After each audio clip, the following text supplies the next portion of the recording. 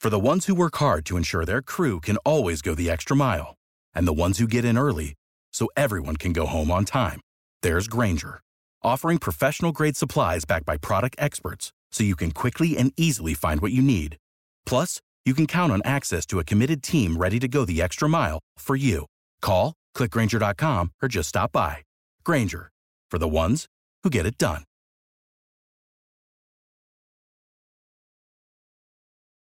Episode number 406, Jessica Jones, Season 2, Episodes 1 through 4, a.k.a. Start at the Beginning, a.k.a. Freak Accident, a.k.a. Soul Survivor, and a.k.a. God Help the Hobo.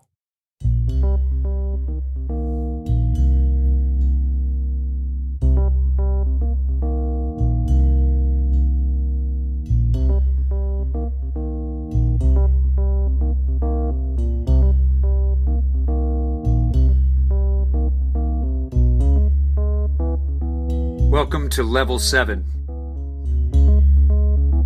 a podcast about Marvel's Agents of S.H.I.E.L.D. and the Marvel Cinematic Universe. It's a magical place.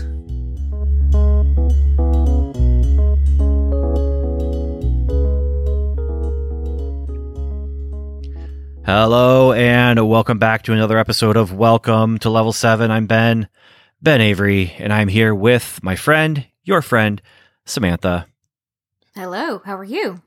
I'm doing great. How about you?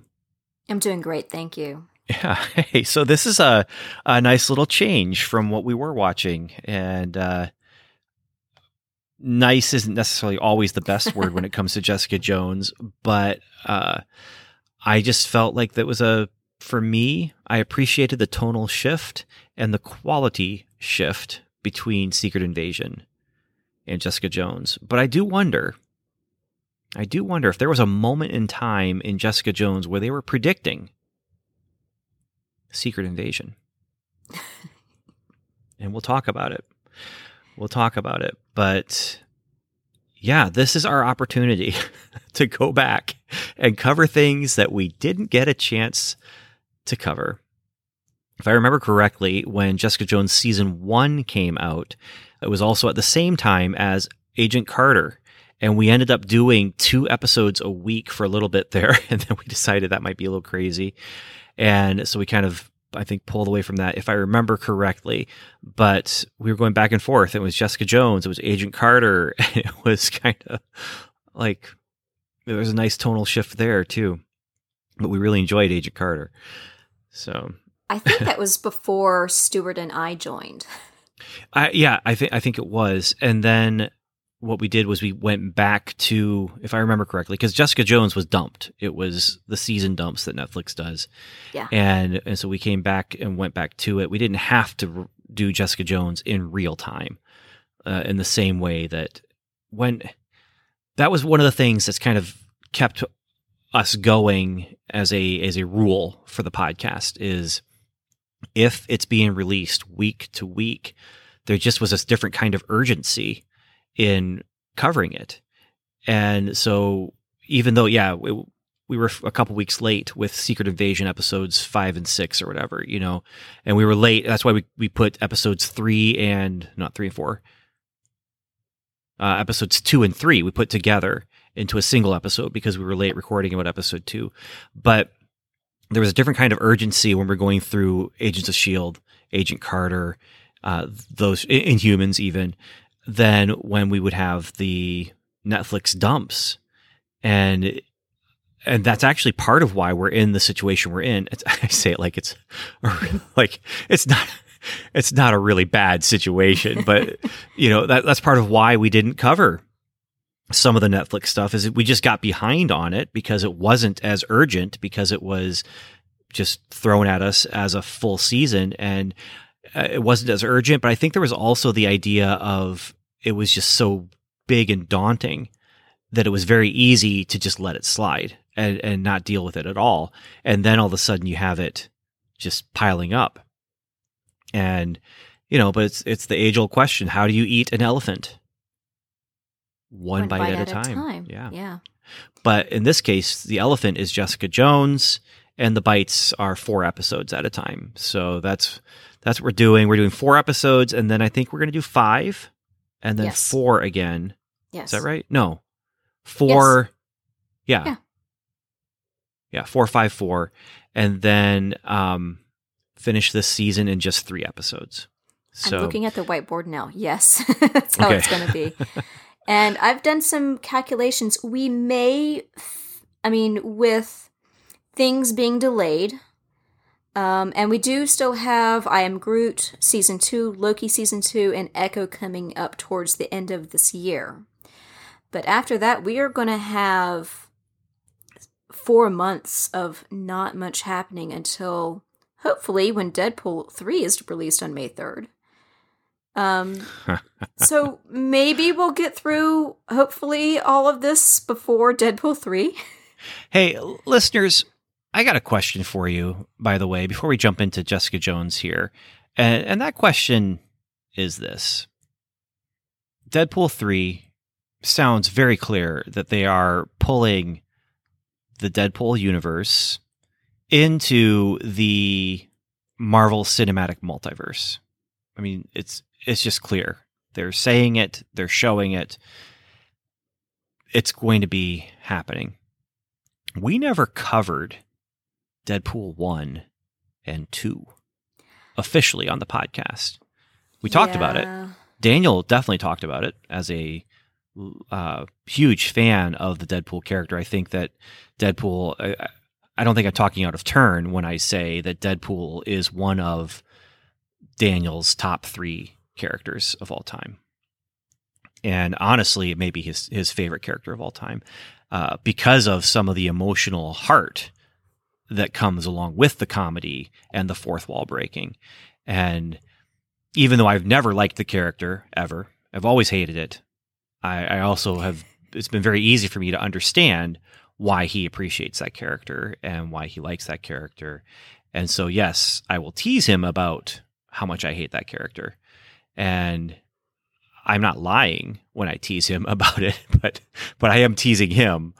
And I am angry because Deadpool in the comic book universe shot Coulson and killed him, which set Coulson on a course to a deal with the devil, and Coulson became evil in the comics, and I blame Deadpool for that.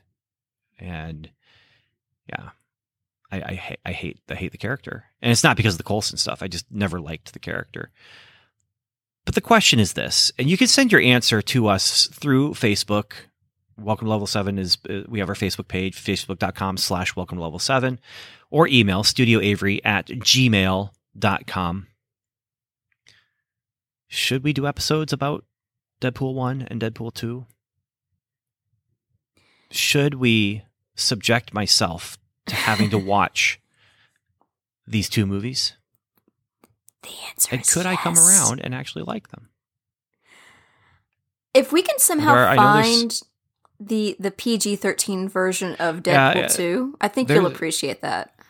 Well, and is that another episode to have to do the Princess Bride version of Deadpool 2? Well, if we do that, then we'll have to do a whole episode on the Deadpool 2 version that's like X-rated because there's a lot of extra blood. No, so there is a harder R episode? Yes, and I did look at clips version? of it. I didn't sit through the whole thing, but I did look at clips of it, and it's basically they just CGI'd more blood splashes. Like, they're throwing buckets at the screen. Blood splashes. That's kind of funny. But yeah, and I think there may be more crude jokes, but... Yeah, and there are... I'm going to talk to Daniel about, there are some content things that I would probably have to say, okay, I'm not going to watch parts of this. Visually especially, like crude joking I can usually sit through, and but the visuals, that is something that does bother me and I don't appreciate, especially when it comes to sexuality and nudity. So yeah, well, we'll talk about it, but I would like to hear from you, the listeners, if that's something you'd like to see us do, and if that's something you'd like to submit me to or torment me with, or whatever the case may be. So this starts to feel a little bit like when DC Comics asked the readers to decide, does Robin live or die? You know how that turned out. it's true. Yeah. I mean, I don't even read comics. I know about that. Okay.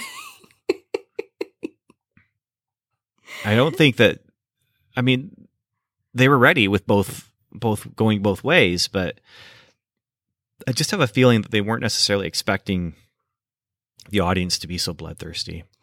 It wasn't necessarily the whole audience. From what I understand, the majority of the individuals who called in actually voted yes, keep him alive. But there was a small group of people that called over and over and over and over and over and was paying something like $2 a call over and over and over, much like you do with a lot of spam voting today on the internet.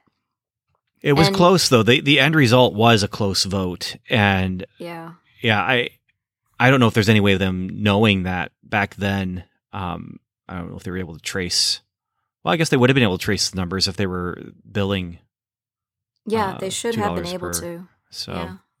But yeah, I remember when that happened, though. I think in 8th grade when that happened, and it was just this kind of weird, like I wasn't reading the comics, but I became aware of it because I was like picking them up off the rack, and it was just like, what is this? And yeah, Robin died. Yeah. And then came back. And then he created a whole new character, or a whole new costumed character. Yeah. A whole new persona. Yeah. So, okay. But that's Deadpool. That's Ben. That's my issues and yours, I guess, listeners. So listeners, we'd love to hear from you. What do you think we should do? If Deadpool is a part of it, the same with Spider-Man. We talked about going back and doing some episodes where we were reviewing the Spider-Man movies from before the MCU. Because technically speaking, as of right now, from what we've seen on screen right now, the original MCU movie is no longer Iron Man. It is Tobey Maguire Spider-Man. That is the first MCU movie because of the multiverse. Currently, yeah. It depends on how...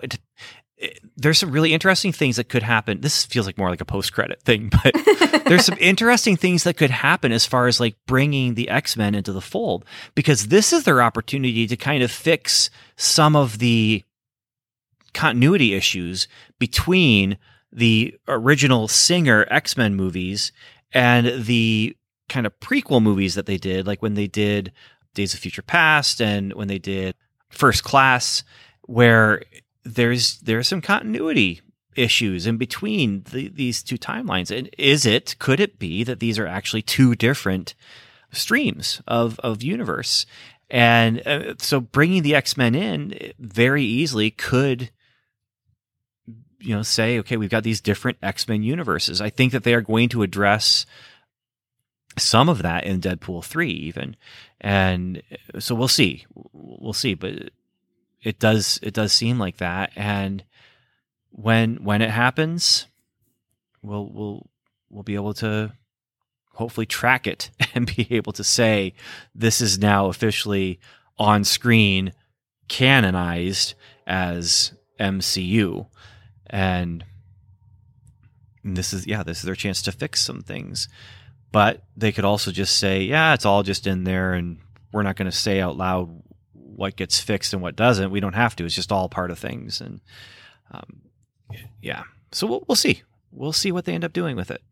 And if they do, we did talk about some of the X-Men movies. We might have even done a couple episodes about the X-Men movies that came out after the MCU started and after Agents of S.H.I.E.L.D. started. But I know we never went back and did a actual episode about the first X-Men movie. Yeah. And so that might be interesting to go back and do in this dry period between all the stuff that's going on. Our post credit is going to be about some of this as well, because we are going to be talking about the things that have been taken down from Disney Plus, the reasons why they may have been taken down from Disney Plus, and there's an article specifically that we're going to be taking a look at, but it all kind of feeds into just this idea of there is so much stuff. Yeah. There's just so much stuff, not just Marvel, everything. There's so much, and superhero fatigue gets thrown around. We'll probably use the phrase when we are talking. I don't believe in it necessarily. But we'll talk about it. We'll talk about it. And I do have a short list on the whiteboard for things we can cover once the Netflix stuff is over and we have some time. Are you going to add in the X-Men movies? The X-Men movies are on there, and also Okay. I separated out the Wolverine movies, the ones that are specifically about him. Because I added it up. It total between those two, it's 9 movies. Between the X-Men and the Wolverine stuff? Mm-hmm, yeah. I think it's 9. And then you throw in the 3 Deadpool movies, too. I mean, 2 that come Yeah. out, but the third one as well. I mean, that...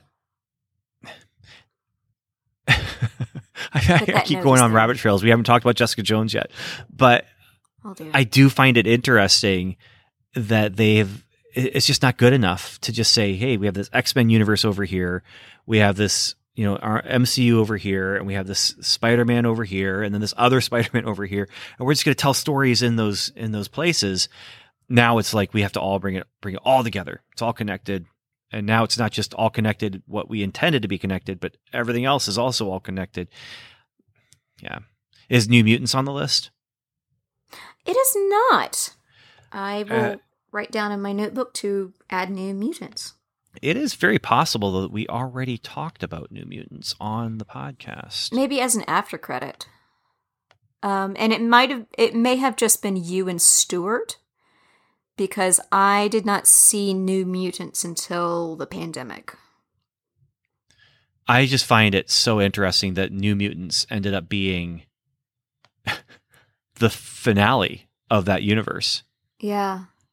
And I thought it wasn't the best like X-Men universe movie I've seen, but I thought it was interesting.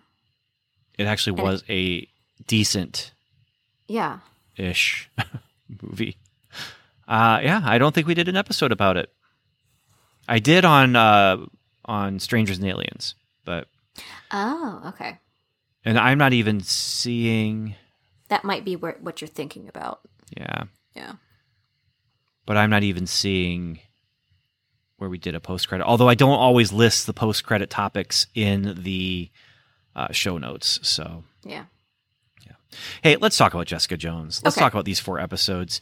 I hesitate to use the phrase breath of fresh air talking about Jessica Jones, because it is a downbeat noir style thing where you have a character who is just raging alcoholic and is such because such awful things has happened to her.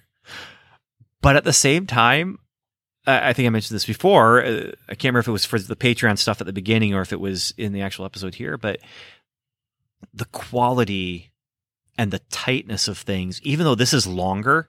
I mean, 4 episodes we watched between Secret Invasion and this, and there's 13 in the season, but these 4 episodes felt so much tighter. Yeah. And so much more purposeful, that Secret Invasion just didn't feel that way. It just felt so sprawling but limp. And cohesive. Yeah. It just, Secret Invasion felt like an octopus, okay? And so I know octopuses aren't limp, and they're actually strong, but you just like a stuffed octopus, let's say. It's a stuffed octopus where it just has like, it's just kind of going all over the place, and there's not a lot of backbone to it. And Jessica Jones is like a live octopus. I don't know. This metaphor is horrible. I'm not but I feel like everything is purposeful, and even stuff that doesn't feel purposeful yet, like what's Carrie Ann Moss's character's name? Jerry. Jerry Jerry has this whole subplot of her own that I'm just like, where is this going? Where is this going? And I remember it kind of started in season 1, but in this season, it's very specific. She's got ALS, and she's dealing with this emotional fallout for being handed a diagnosis of a terminal disease. And there's a part of me that's just like, where is this even going? But by the time we got to episode 4, you start seeing the seeds that are being planted. Now, have you seen season 2 yet? I watched it when it came out several years ago, and then I did not rewatch it until the past week or two. So has it been enough distance where you don't really remember what's going on? Right. Okay. So when I say this, it might be something you do remember, or it might kickstart a memory. So we're not going to spoil past episode 4. So if you want to watch along with us, you can watch it now, watch those 4 episodes, and then come back and listen to this. But because we will be spoiling episodes 1, 2, 3, and 4, but we're not going to spoil anything from Netflix after that. But my prediction for what's happening to Jerry is the medical procedures that were used on Jessica, on Whizzer, and on the bad guy that we finally have in the episode 3 and 4.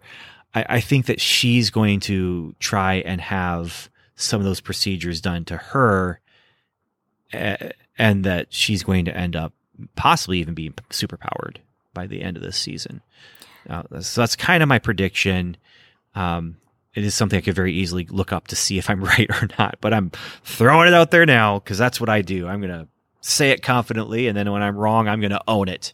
And when I'm right, I'm going to, there's nobody's face to really rub it in because no one's arguing with me, but I'm going to rub it in metaphorical argumenting people. So I think I recall the answer to your question. I'm not going to say it, but I also have not seen season 3 of Jessica Jones yet at all.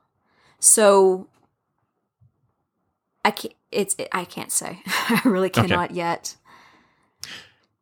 Yeah, so that's where I feel like it's going. I feel like as she's exploring things, and this is just me predicting, and if I'm wrong, then maybe I shouldn't be giving the praise that I'm giving about the tightness of it. I just feel like there's a different writer's room situation between Jessica Jones and Secret Invasion. Yeah. Yeah.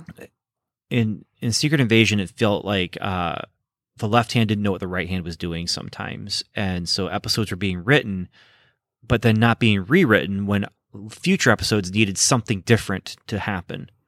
But with Jessica Jones here, I feel like they knew the character arcs for all these characters. They had it all plotted out, and then they made the assignments and allowed the writers to go write it. But then they had someone who was saying, okay, we're going to make sure it flows like this. Because everything so far, even if it doesn't feel like it, I feel like there's purpose to it. And so you have Jerry, you have the new super for the building, who in these 4 episodes doesn't like Jessica because she brought police in, and he has a record, and he's done some bad stuff, or illegal stuff anyway.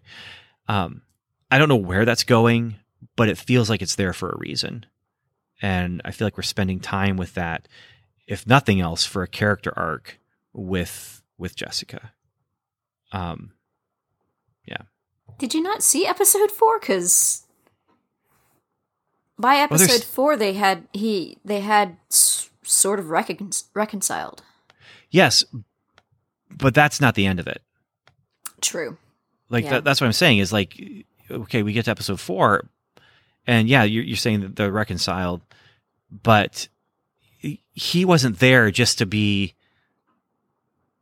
a bad super, or there's more purpose to it than just, hey, here's some color for the all the tenants in the building, and so now we have this guy who has this personality who hates her, and the child, although the child brought some, I think, well-needed levity. That's the color that the child brought to things here, is levity. The color that the super brought to things was conflict. But it's going to be more than that. It's not just he's there for conflict. Something's going to happen.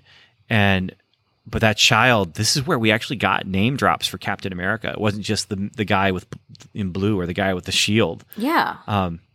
That kid has a Captain America action figure, and he made a shield for his Captain America action figure. And he said it's not as good as his real shield, but he doesn't need it because there's no aliens around right now. It's just, I did that kind of thing with my action figures where I would take, my lightsabers would get lost. And so you know what I would use? What? And sandwich swords. Oh, you mean like the twist ties? No. Well, like the twist ties, but the actual plastic swords that you would stick into a sandwich. The cocktail swords. Yeah. Well, I would use those with my action figures as the lightsabers that I lost. And so my treasured one was a green one for my Return of the Jedi era Luke Skywalker. Makes sense. I mean, I lost his. So I understand. I lost my Barbie's shoes all the time. And at one point I just decided, okay, I'm just going to take off whatever new Barbie shoes I have and put them in this box. And I never took them out again because I kept losing them. Yeah, I get it.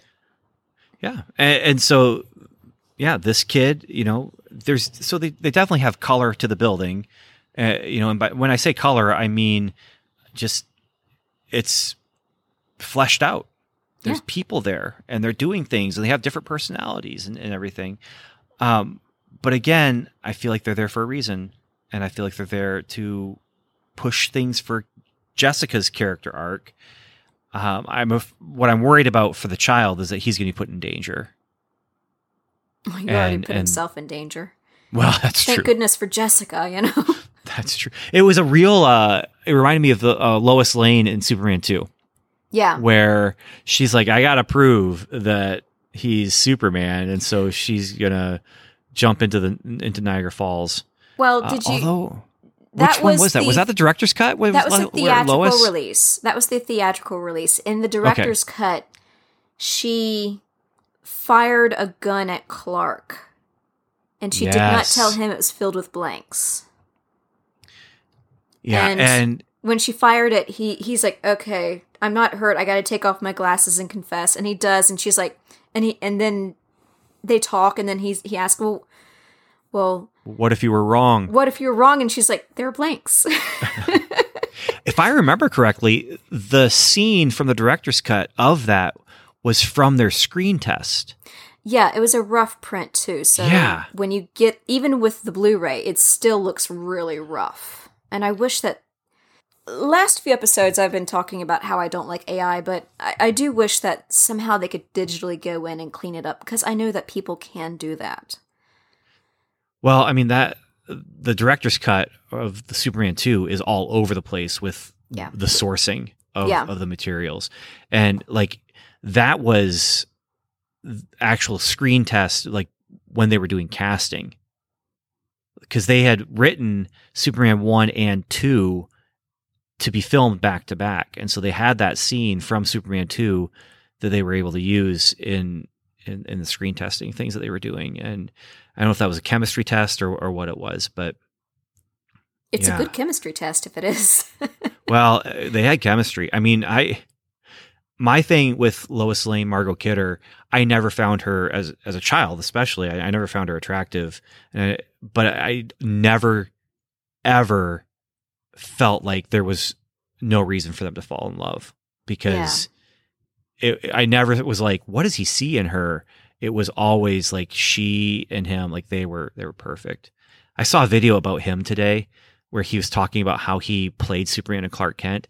And he said when he played Superman, it was him just being himself when he was just feeling super confident. And when he was reaching out to other people and caring about other people.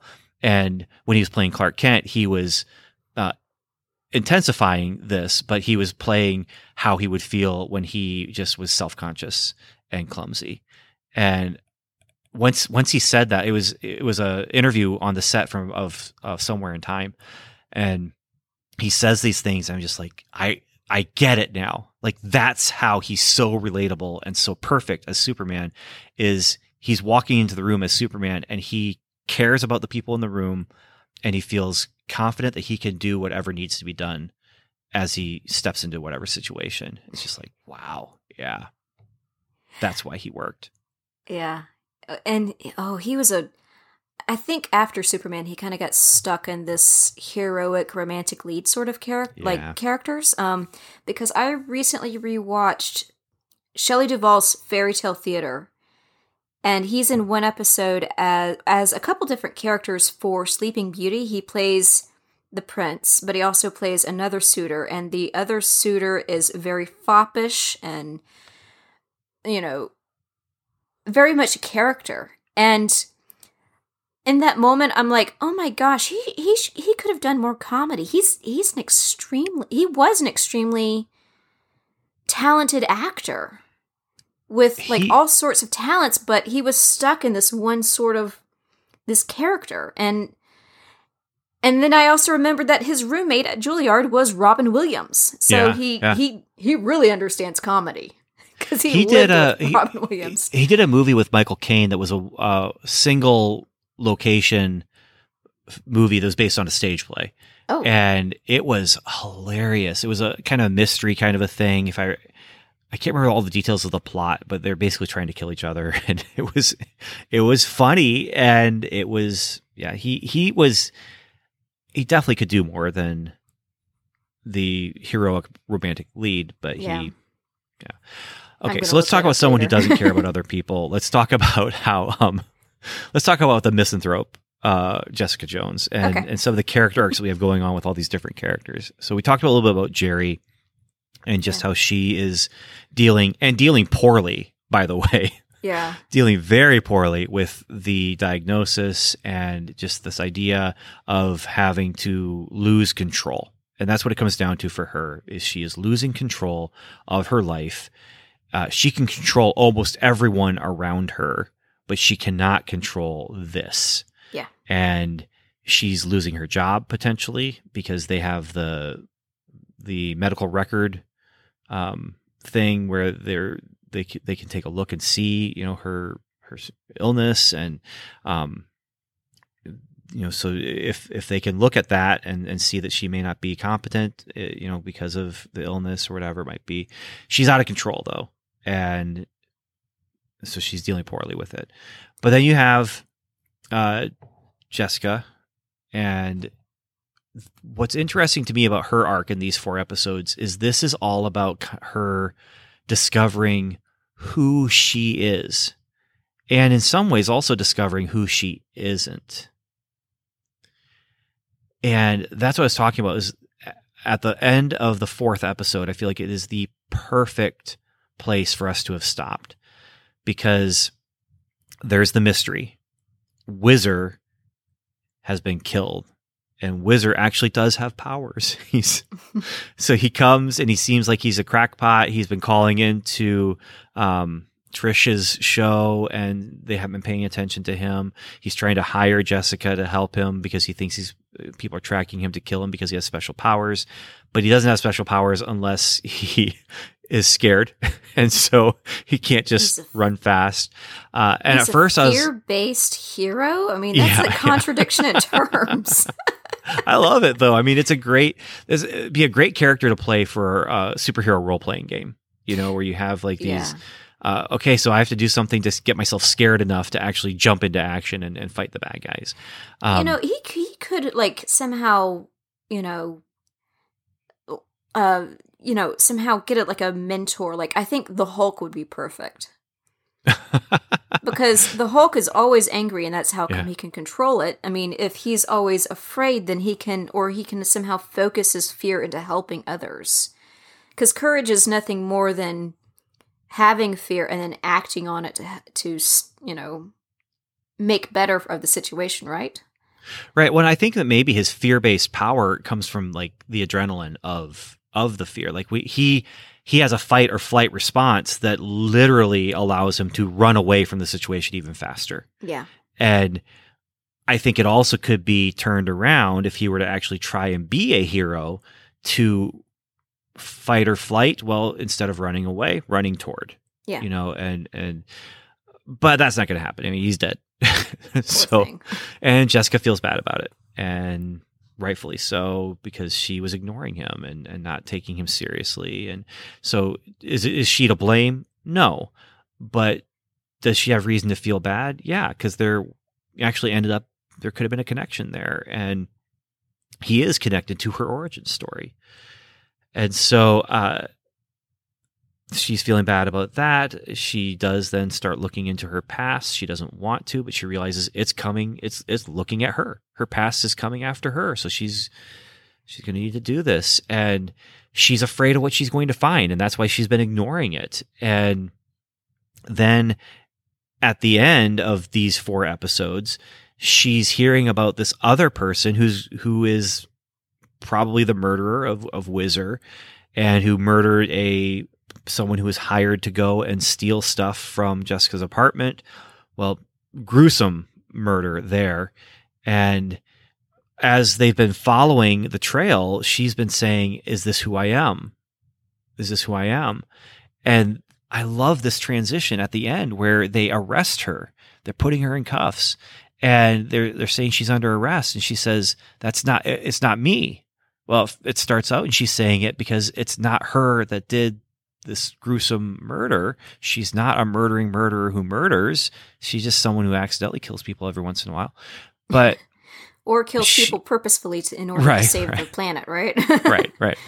But then it kind of turns into, it's not me. Like, as she's looking at what this other person has done, she's realizing, I'm not her. I'm not her, and I don't have my powers because I'm like her, or the powers aren't going to make me like her. Like, she's recognizing, and I really like that turning point of, that's not me. It's not me. And it was just this nice character moment that kind of these 4 episodes built up into, and it'll be interesting to see where the character goes after this. But yeah, the other thing that's been fun is her in anger management class. Yeah, and I know where it goes. I remember specifically who this character is, this mystery character. The villain? It's an interesting turn. Oh, okay, cool. Yeah. Very cool. It's a really interesting, very in-depth turn. Well, I mean, we've got 9 more episodes, so there's plenty of room for depth, that's for sure. Oh, yes. And this is just where I keep bringing up Secret Invasion, but I think one of the differences with Secret Invasion and this is Secret Invasion, they pitched it to us originally before we saw anything as a 6-hour movie. And that shouldn't have been done that way.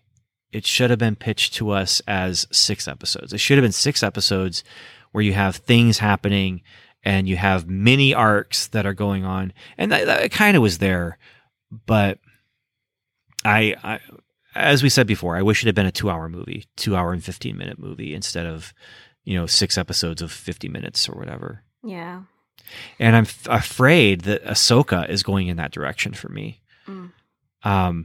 These first 2 episodes of Ahsoka that just came out, I enjoyed them, but as I'm watching, there's moments where I'm like, this could be moving faster. The joke that I sent to the Welcome to Level 7 thread that we have on Messenger was, if George Lucas would say faster, more intense. Yeah. and if Ahsoka was just a little faster, a little more intense, I think I would have liked it a little bit more. It's not to say it wasn't good. It was good. I enjoyed it. So far, I enjoyed it. But just because it's good doesn't mean it can't be better. It couldn't have been better. And yeah, so that's my mini Ahsoka review. Faster, more intense.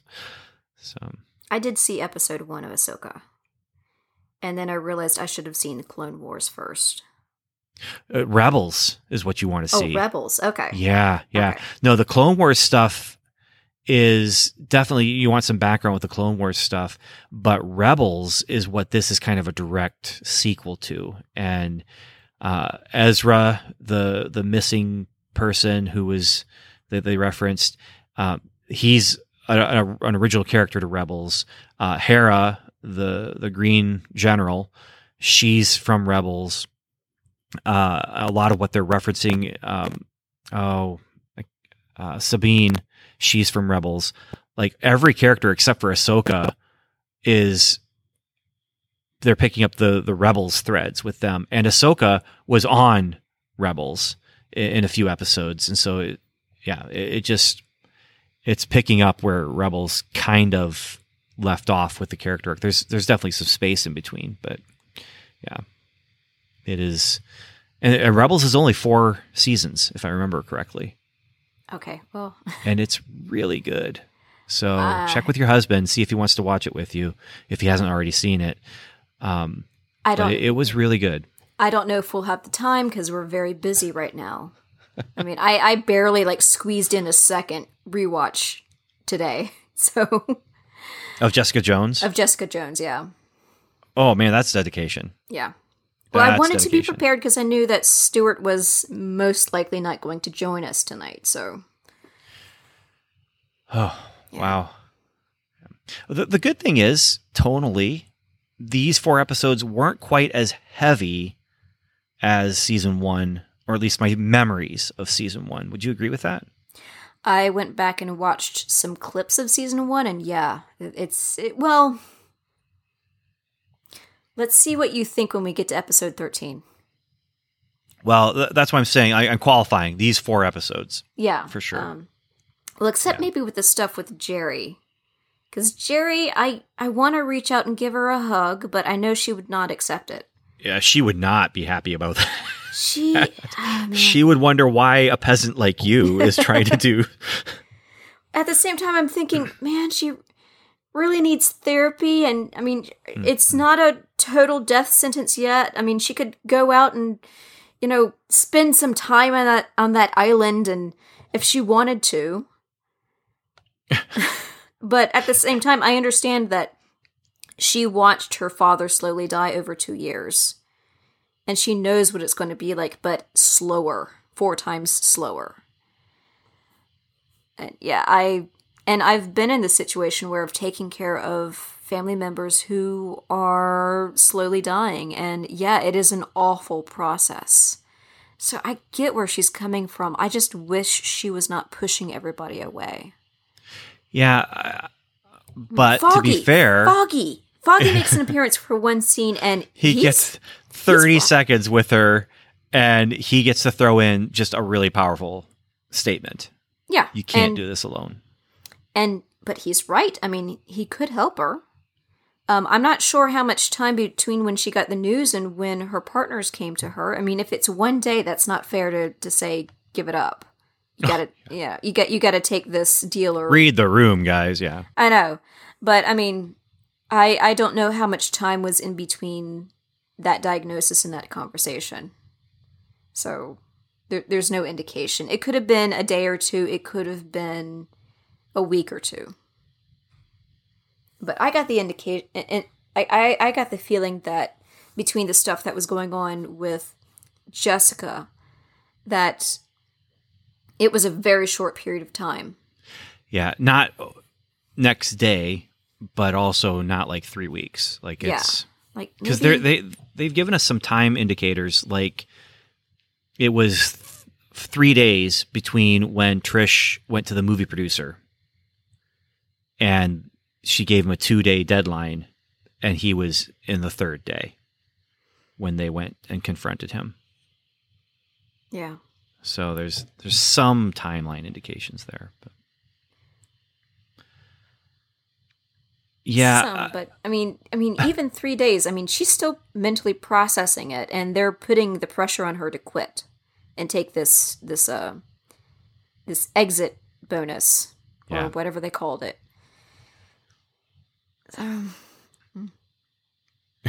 I understand with the character. She wants control. Yeah. She wants control.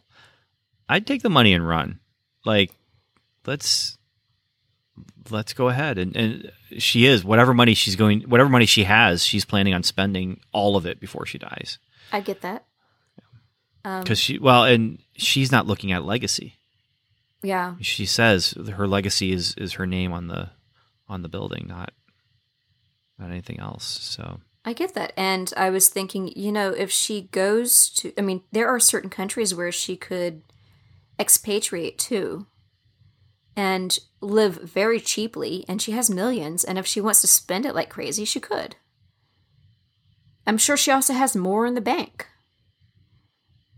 So, why not take that deal? But I also understand that the way that they're pressuring her out, and Foggy's right that it's kind of that they did give her a bad deal with this contract, and she could fight it because it's pretty much against the law.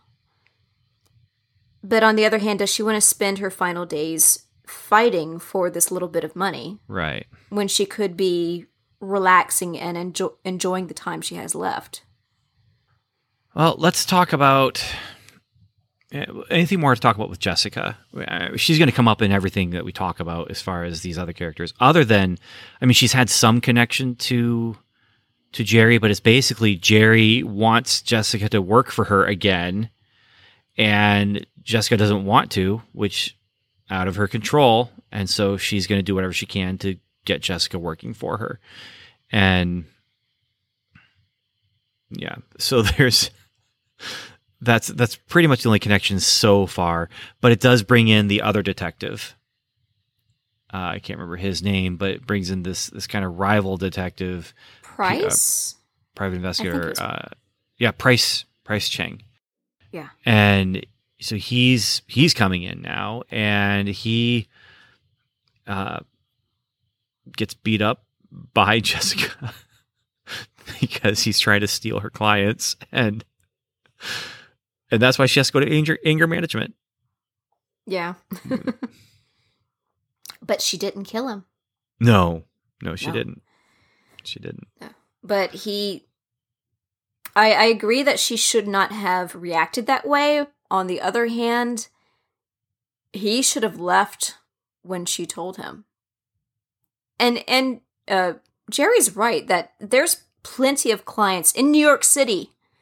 Yeah. He's talking about, I'm not going to share my clients. It's like, wait a minute. Like, there's millions of people in New York City.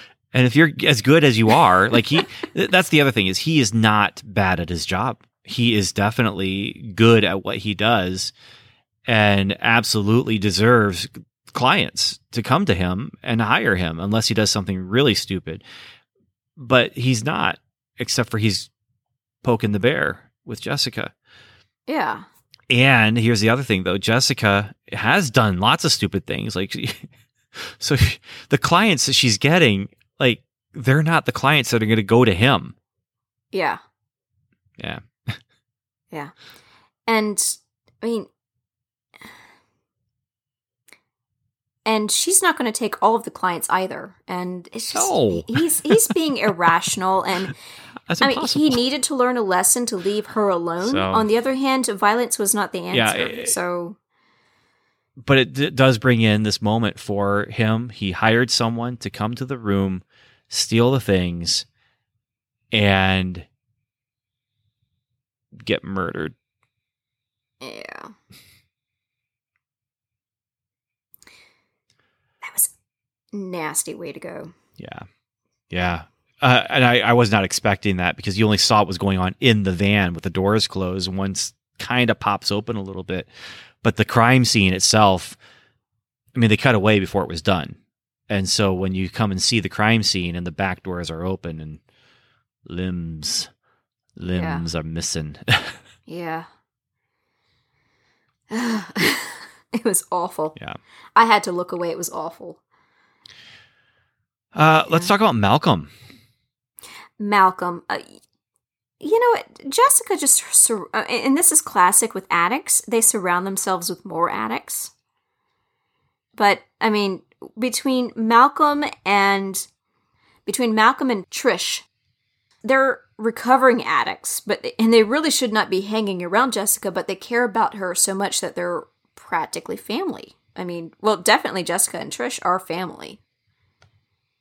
They're adopted sisters. Yeah. And also and just best friends now. Yeah, and best friends. I mean, they're sisters. And, I mean, they're family. They really are, through and through. And except for being blood sisters, they're sisters. Mm-hmm. They're sisters of the heart. I think that's a good way to put it. And Malcolm is, I think last season he confessed to Jessica that he had feelings for her. But as an addict, he also recognizes that she needs someone there with him to keep her busy so she can maybe get away from the alcohol and the rage. But I think he's trying to busy himself with helping her. And because he recognizes that she also needs the help. Yeah. But I don't like the way she treats him. No. I do appreciate his loyalty, and part of it is just being a part of Alias Investigations. It gives him something to do, something to have in place so that he's not relying on his addiction. But there's the line where Trish says she gives him the fake ID. That's not even an actual fake ID. It's just it's an ID that's for something else or whatever. It's like it's a gym membership, I think. Gym card. Yeah. She says, if anyone asks, you're a production assistant. Just do like what you do for Jessica, but you're on a movie set. And he says, so you mean get yelled at and be ignored? And she's like, yep. And I got it. And yeah. but they definitely, even without romantic feelings, they definitely have feelings for each other. Like they care about each other. He cares for her. She cares about him. She can't express genuine emotion. Jessica, not Trish. And it's hard for her to open up because she's been hurt and there's a lot going on with her. But yeah, I forgot how much I liked Malcolm when he showed up in the first episode. I was like, oh yeah, I remember him and I like him. So, and he's clean, and I like him better when he's clean. Yeah. He's easier to like. Because I think season 1 at some point he betrayed Jessica, or something like that, just so he could get some drugs. Yeah. And I think that's why he cleaned up. So it's good to see him there. He's there to fix up everything that gets broken after the fact. So yeah. Who else do we have to talk about? Well, Trish. We haven't talked about Trish. Trish and her boyfriend Griffin. Was it Griffin? I like Griffin. Or I hope I like him. Yeah. I mean, at first, and then we don't know exactly what's going on, but he's keeping secrets. He is potentially stealing information from her. We don't know who he's involved with, if it's just journalistic intent, or if is he working with the bad guys? We don't know. We'll find out. Or is he hiring a bodyguard to secretly tail Trish? I mean, it could be. It could. The things he's doing on the down low, the secret stuff, taking phone calls and making sure she can't hear because he doesn't want her to hear because it's about her. Stealing stuff from her computer when she's not looking, getting the Whizzer data or whatever. Like he's being a sneaky sneak, and sneaky sneaks may do the sneak with noble intentions. But I don't feel that way with him right now. But Jessica also said that he's lived a life, but he's a decent guy. Yeah, no, she's looked into him. Yeah. And I trust Jessica's investigative skills, so we'll see. Just have to wait and see on that one, yeah. Yeah. But Trish herself, like there's some interesting stuff with her character right now.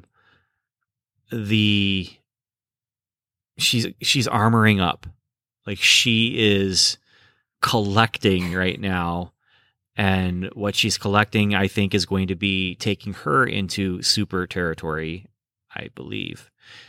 And I have a feeling that when we come down to our big climactic conflict in the end, whatever it might be, the physical portion of it will involve Trish with some form of powers and or weapons.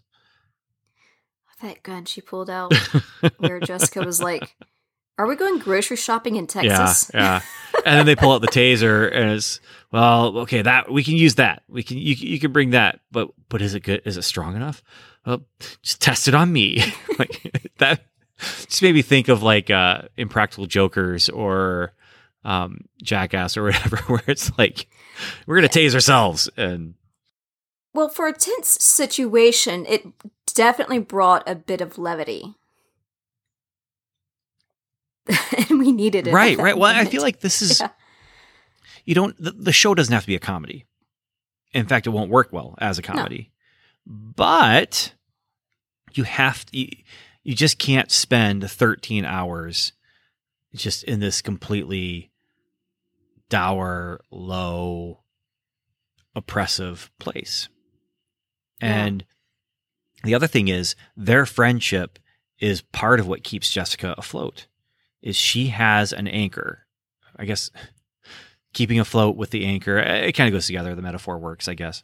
But she has an anchor with Trish, and it's a strong point of the series, in my opinion.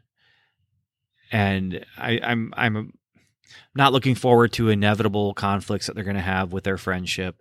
I'm hoping that it's able to stand the test of time for the season, at least, and that they're able to get through things together, and that not too much time is spent in conflict with one another. But again, we'll just have to wait and see. So, yeah. But all things considered, I mean, there's some. Like I said, the mystery is interesting to me. I feel like everything has purpose and everything is feeding into this mystery or is going to connect to it in a later episode. And I just feel like we're watching some really strong television. I would give these 4 episodes, if I was going to give Dismembered Skulls 5 on a scale of 5 dismembered skulls, I would give it a solid 4 for each of these episodes. Isn't that how you rated just about every episode in season 1? I vaguely recall I'm back to this. it. I'm back to it. Yeah. Solid 4. Yeah. So, the Wizard. One of the reasons why they weren't paying attention to him is because he had all these crackpot conspiracy theories that he was talking about. But what if one of his conspiracy theories was not a conspiracy theory? And what if it was legitimately happening in the MCU at this point in time? He says the government is run by lizard people. Now, when this episode came out, it would have been a joke that had basis in reality. So we're talking about 2018. This episode comes out. And yes, there has always been this conspiracy theory that I would listen to on AM Coast to Coast with Art Bell about the lizard people. You have the Greys, you have the lizard people. I can't remember what they call. There's a third alien race that was like angelic beings or whatever, but and there might have been even more, but these are what I remember. But the lizard people have always been in control, and it's whenever they talk about it, the vibe that you get is it's like V, where it's lizard people putting on fake skin and pretending to be humans, And that's what he's referencing. But did they know all already, even back then? Did they know the Skrulls were going to be there? And the Skrulls have been in their world for 2 decades. I don't know. Have you ever seen the show People of Earth? I think it was on TBS for Yes. one season, 1 or 2 seasons. Yes, that was a wonderful little show. It was. Nice little Yeah. alien comedy. Yeah. Yep. Yeah. Just dropping it in there. Well, I mean, they were definitely using those alien archetypes with the gray and the blonde guy with the long blonde hair. Yeah. Can't remember if they had a lizard person. They did. They did? did. Okay. All right. Yeah. Yeah, that was a frustrating show because of how it got canceled with the cliffhanger. And Yeah. I just am not a fan. I just wish that there was a way that the moneymakers would be saying, you know, we're going to cancel this show for sure. It's going to get canceled. So we're going to give you 2 more episodes to wrap everything up. Yeah. I wish they had done that because it was a funny show. I mean, it was like genuinely silly and clumsy and clever and goofy. Well, it's clever, but the characters were clumsy. Yeah. But I mean, Yeah. Yeah. And the humanity in the aliens. Like there's fun stuff. There's fun stuff. So there was that. When he said that there were lizard people running the government, I was just like, huh. Fast forward a couple years to now.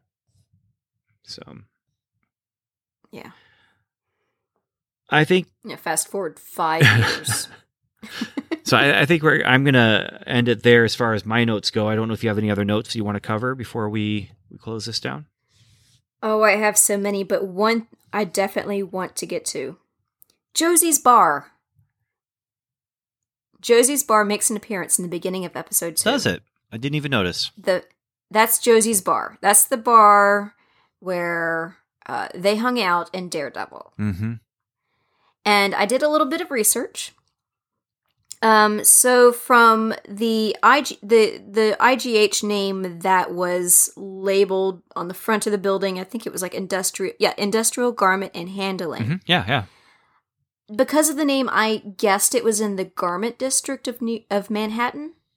And I found a map, and the Garment District is right next to Hell's Kitchen. So I'm wondering if Josie was there. She saw all that stuff in the lab, and she's like, "I need a drink. Where should I go? Oh, I know of this." She actually one bar knows over, a place just a few streets over in the neighborhood. Yeah. Makes sense. Yeah. Nice little Easter egg there. Yeah. Well, our next episode will definitely be about episodes. Are we doing 5 through 9 next episode? Yes. Okay. All right. If we do something else, episode 5 through 9 is coming soon and will not be taken down from Disney Plus. The mouse didn't tell me himself, but I don't feel like they're going to be removing the Netflix stuff anytime soon. But in our post credit, we are going to talk about some of the removals that they have done. Yeah. So, Samantha, final words?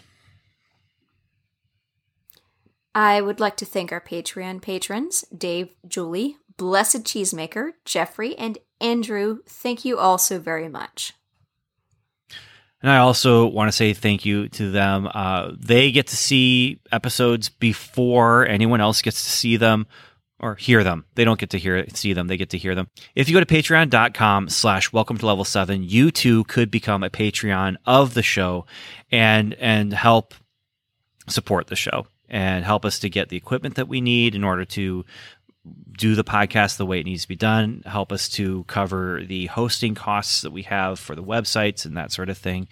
And also get to listen to uncut raw audio episodes, which basically means that Samantha hasn't gone in yet to cut out some of the rabbit trails that we went on. Although, Samantha, I don't know if you're going to be able to cut rabbit trails out of this one, because this episode felt like it was all rabbit trails. I think the only thing we didn't talk about was Star Trek. So, we need to figure out how to name drop that into the conversation. Well, I kind of just did. I don't know if that counts enough, but well, I mean, smoothly drop it in. Yeah. Yeah. So you can be a Patreon patron for as little as $1 a month. No matter what level you join on, you will get all of the perks, which are all of our uncut raw episodes, getting to listen to the episodes before they get released to the main feed. And also, if we do ever get around to putting out some special episodes, there are even a couple special episodes that are only for you. And so there is a Howard the Duck movie commentary that is a part of our Patreon exclusive stuff that if you really want to, you could potentially be able to listen to that without, you don't have to watch the movie if you don't want to, but it's Daniel and me and you can line it up with the movie and watch it as we are watching it. So yeah. So that is as little as $1 per month, but it goes a long way in supporting the show. So if you get any kind of enjoyment out of the show, we really appreciate you, throwing a little, cup of coffee our way. Not that I use it to buy coffee. I don't drink coffee. So, but anyway, with all that said, I do want to say again, thank you for listening though. Thank you for spending time with us. Thank you for, posting reviews. Thank you for, if you have, telling your friends and family about us. And if you haven't, if you don't want to do Patreon, you could tell your friends and family about us. You don't get the Howard the Duck commentary, but we might get a few more ears to listen to what we've got going on here. I do know that there was something that was said to me recently that they were concerned. Samantha, they were concerned about the podcast. Were they? Yeah, they were concerned about what we're doing and how this is going to go and how much longer we can handle this. And they didn't use the word superhero fatigue. Instead, what they said was, your show has been riding a fad with this powered people thing, and fads fade.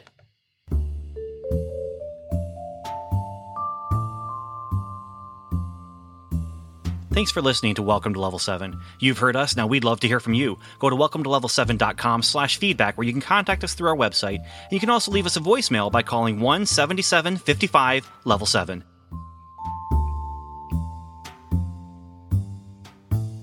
You can also join the lively conversation going on at facebook.com/welcome to level 7 or connect with us on Twitter where we're level 7 pod. And remember, the 7 is spelled out. Our theme music is I Knew a Guy and On the Ground by Kevin MacLeod at incomtech.com, licensed under the Creative Commons license.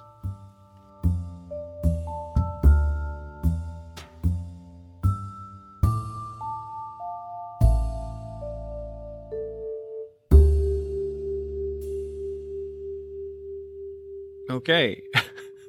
Okay. That's old. That's really old. Do you want to send me an updated? There was nothing wrong in there other than we don't use Twitter and it's not even called Twitter anymore. But no. Because it didn't have the tag with the Noodle Mix Network. That's interesting. Okay. Yeah, that's the most concerning thing would be. I also can't help but notice that it's still playing. So when it gets to about the 2-minute and 30-second point, there might be some hidden audio that might pop up. So we'll just okay. Well, I just want to let it play out and see what ends up happening. But yeah. Okay. Before we get on to our after credit, can I do a pre-after credit? Sure. Okay. Very quickly. So in the past, I've talked about being involved with Can't Stop the Serenity in Raleigh, North Carolina. And after 3 years, it's coming back.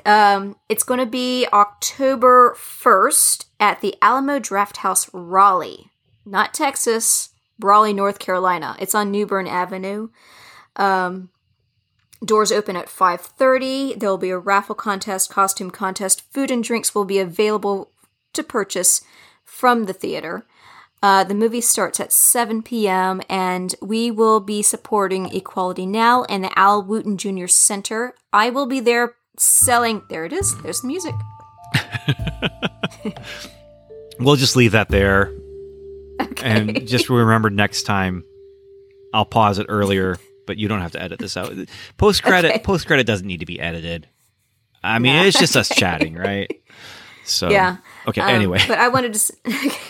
I will be at the Can't Stop the Serenity event. I will be selling the raffle tickets. So if you see a short, redheaded lady with stuff written on her arms, because I usually forget to make a sign, I'll have all the prices written on my arm again. So it's Memento. You're a Memento. You're living, walking Memento right there. And just come out, support these two charities. You can say hi to me. We'll take a selfie together. If you send it to me or just, post it to the Facebook group, and it'll be a fun night. It usually is.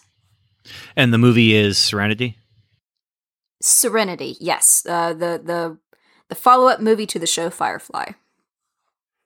The final chapter, if you would, unless you count the comic books. Chapter.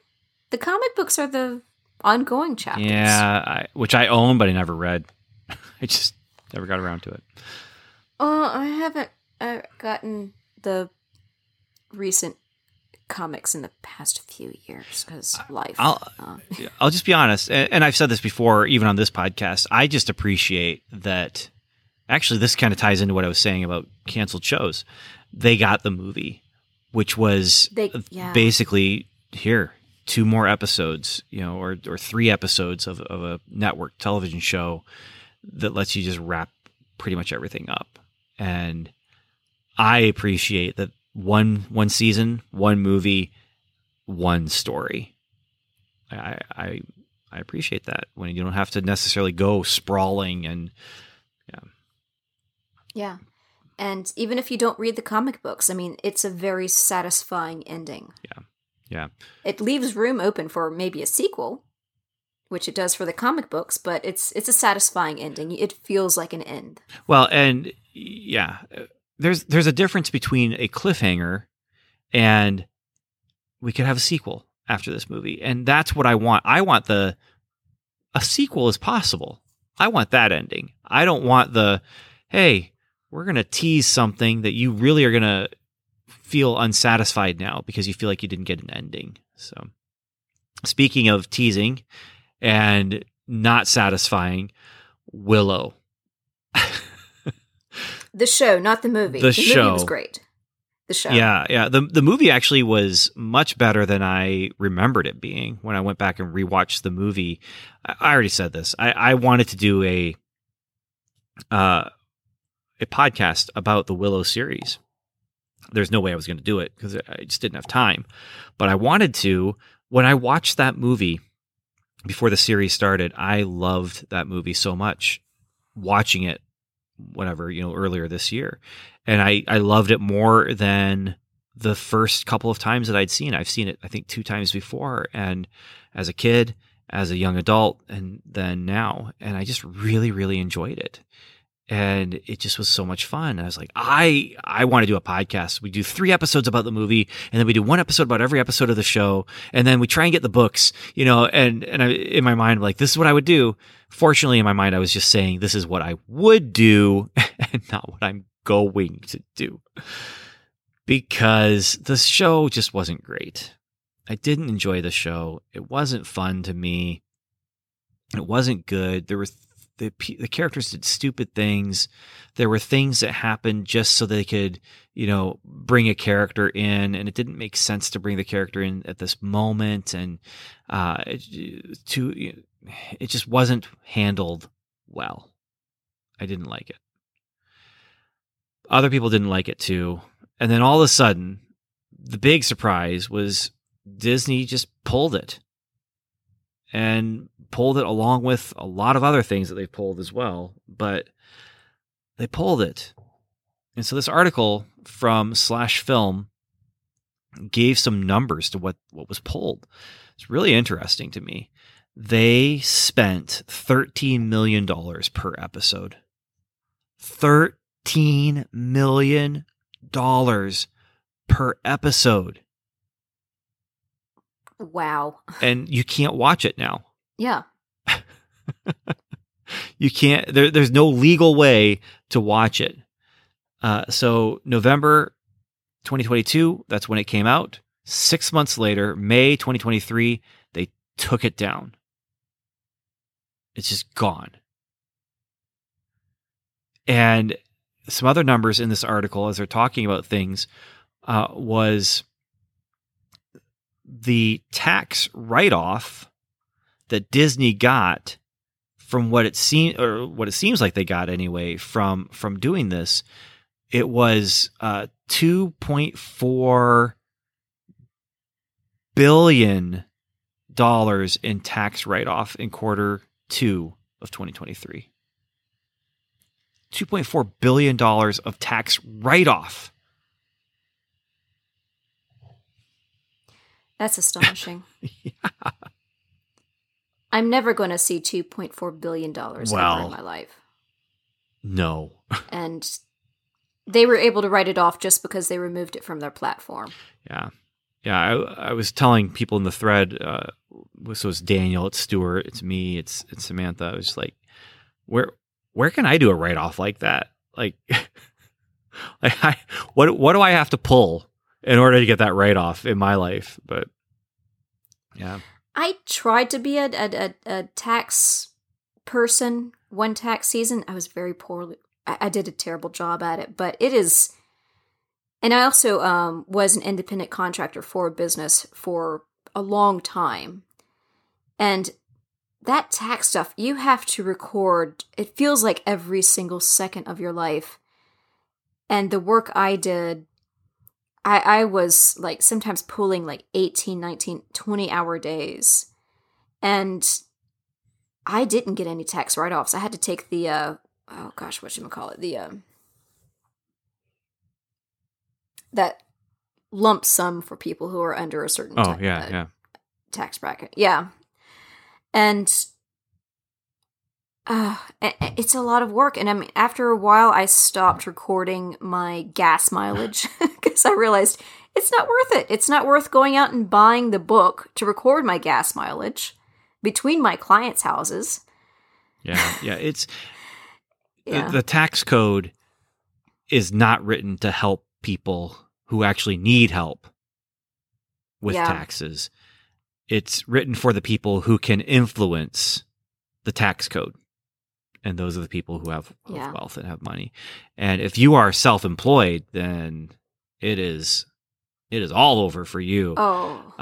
Which that's all my income is self-employment income. I work as clergy and I work as a freelance writer. And so it's all self-employment. And it hit us hard this year because our kids are getting older and aging out of the child credits. And it is hard. And so I want my $2.4 billion write-off that I would gladly give up Willow to get that.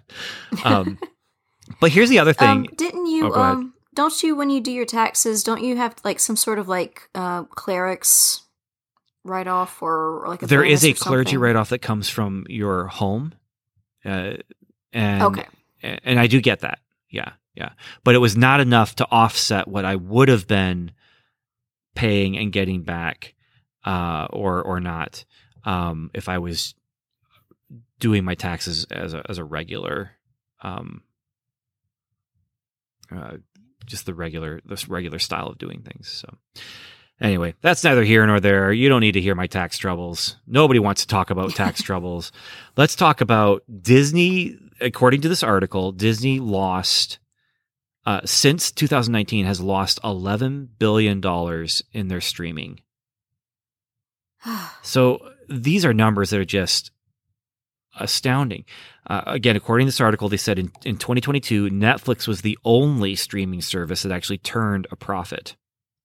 And so there's lots of things you can kind of, blame things on. One of them is when streaming services buy stuff, they are buying stuff for cheap that nobody cares about, but then they're spending top dollar for things that people do care about.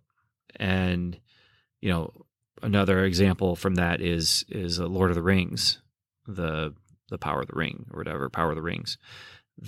Just so much money is going into that. You can see it on the screen.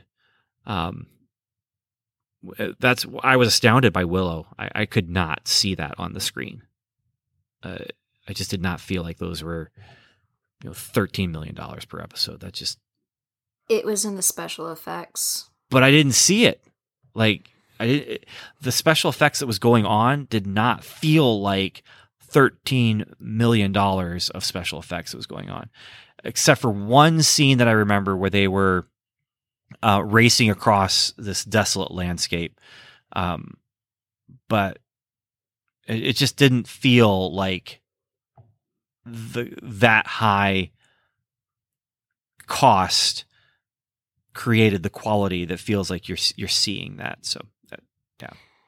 Depending on the scene and the VFX houses, sometimes there are things in the background that you don't notice, or it's so realistic that you don't realize that there's a ton of VFX in a shot, or color tinting, or there's a lot that VFX does now that people don't see if it's a good job. But if it's a bad job, you notice it. And that's why I don't feel like it was that expensive, because it just wasn't that great. Yeah. So. And the armor, all that armor would be custom made. Any sort of action show is going to be expensive because you have to pay people to come in before you start filming to train for months, so you can do all these sequences later. It's a lot of hard work. So, well, they definitely put in some hard work, but I wasn't enjoying myself. So the story was not as great as it could have been. Yeah. So anyway, that's some of the stuff going on with Disney, and that's part of why it's so weird to me, though, that they pulled Runaways. Not Runaways. Yeah, Runaways. They pulled Runaways. Like, what? Why would that be a tax write-off for them? They produced it years ago, and so it just, here we thought a lot of this was getting pulled so it could be, they could get money by renting it out to another streaming service or, the ad-based streaming services. But no, there's actually more to it than that. And yeah. So Runaways was from 2017 to 2019. That's like long over and done with. One of the actresses from the show has since passed away, sadly from cancer. Everybody else has moved on. I think it was just part of the tax write-off. In order to get the tax write-off, they had to include this show and probably lots of other shows that we can't name because we never had any interest in watching it. I think Stuart watched a couple other shows that he really liked. National Treasure. I think there was another show, and they pulled it. Well, National Treasure, and then there was the hockey show with John Stamos. Not hockey, basketball. It was basketball. He was a basketball coach. Mighty Ducks was the hockey show. Yeah, I was going to say Mighty Ducks is the hockey show. No, this is was that still on? I don't know. We can find out pretty quickly here. But I don't have my phone on in front of me, and this computer does not access. Let's see here. D+.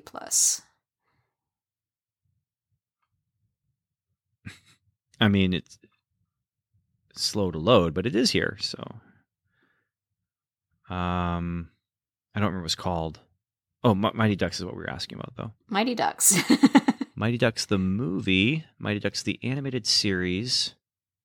There was an animated series? There was. It was basically looked like it could have been part of the DuckTales universe. It wasn't, if I remember correctly. Oh, okay. But it was an adventure series about anthropomorphic ducks playing hockey. I don't see the Mighty Ducks series.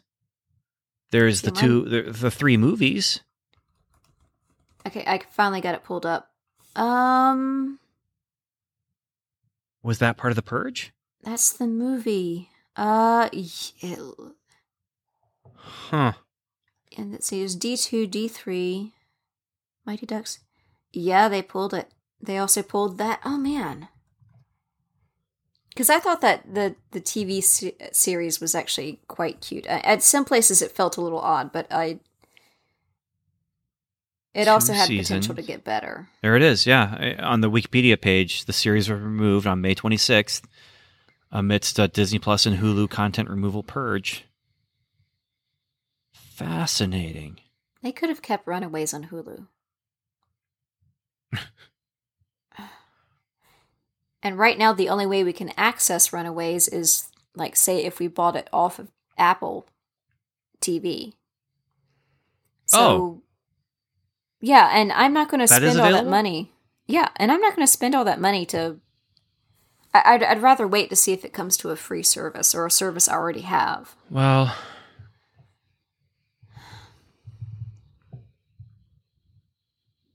It is there, though. Okay. Well, okay, so that might be the way for us to finish our coverage, except this is buy from $2.99.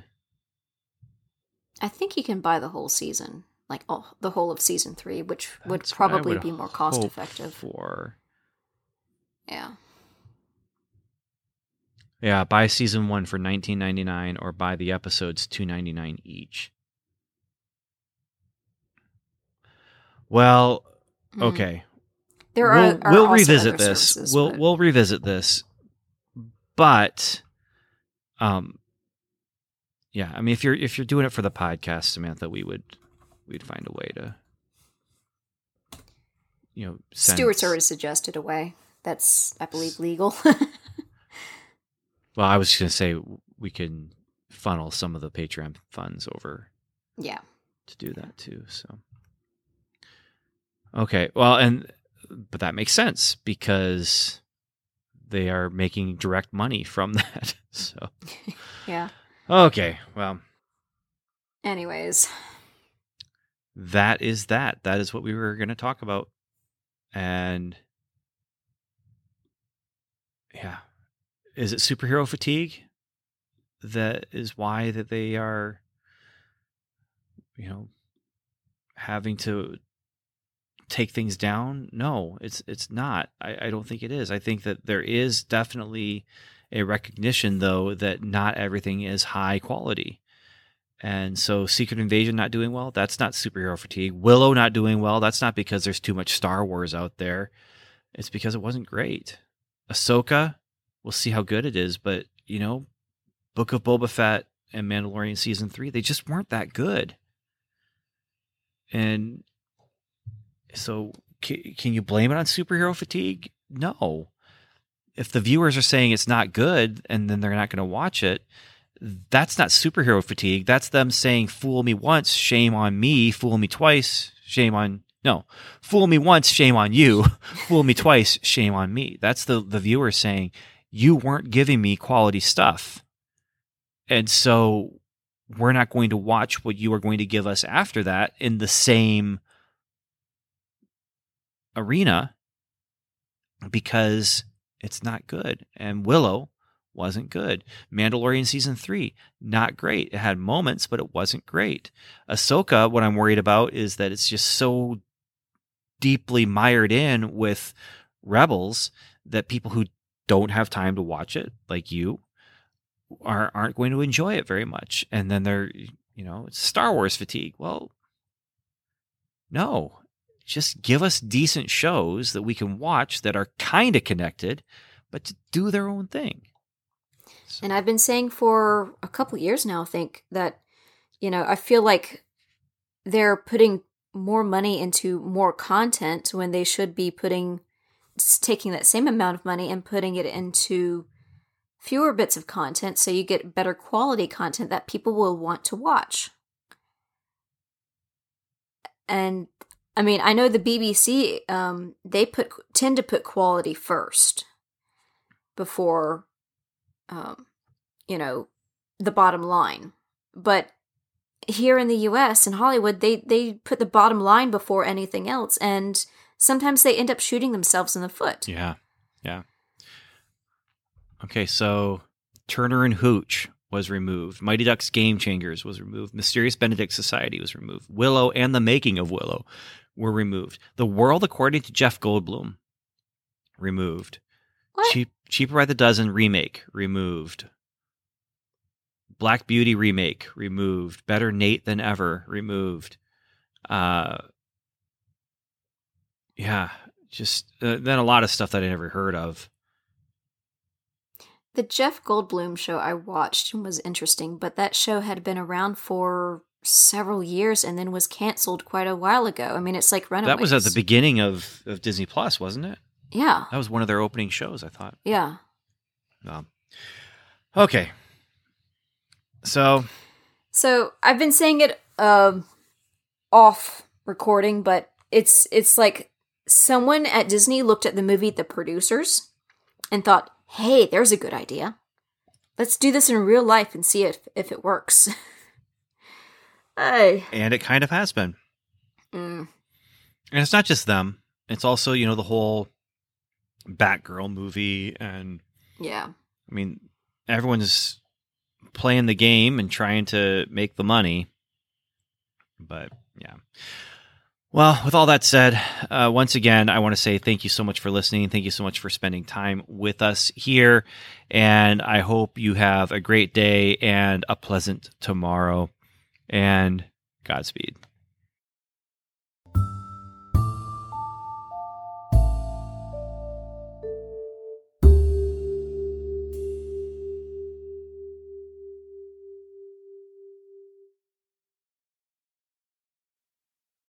When you need mealtime inspiration, it's worth shopping Kroger, where you'll find over 30,000 mouth-watering choices that excite your inner foodie. And no matter what tasty choice you make, you'll enjoy our everyday low prices, plus extra ways to save, like digital coupons worth over $600 each week. You can also save up to $1 off per gallon at the pump with fuel points. More savings and more inspiring flavors make shopping Kroger worth it every time. Kroger, fresh for everyone. Fuel restrictions apply.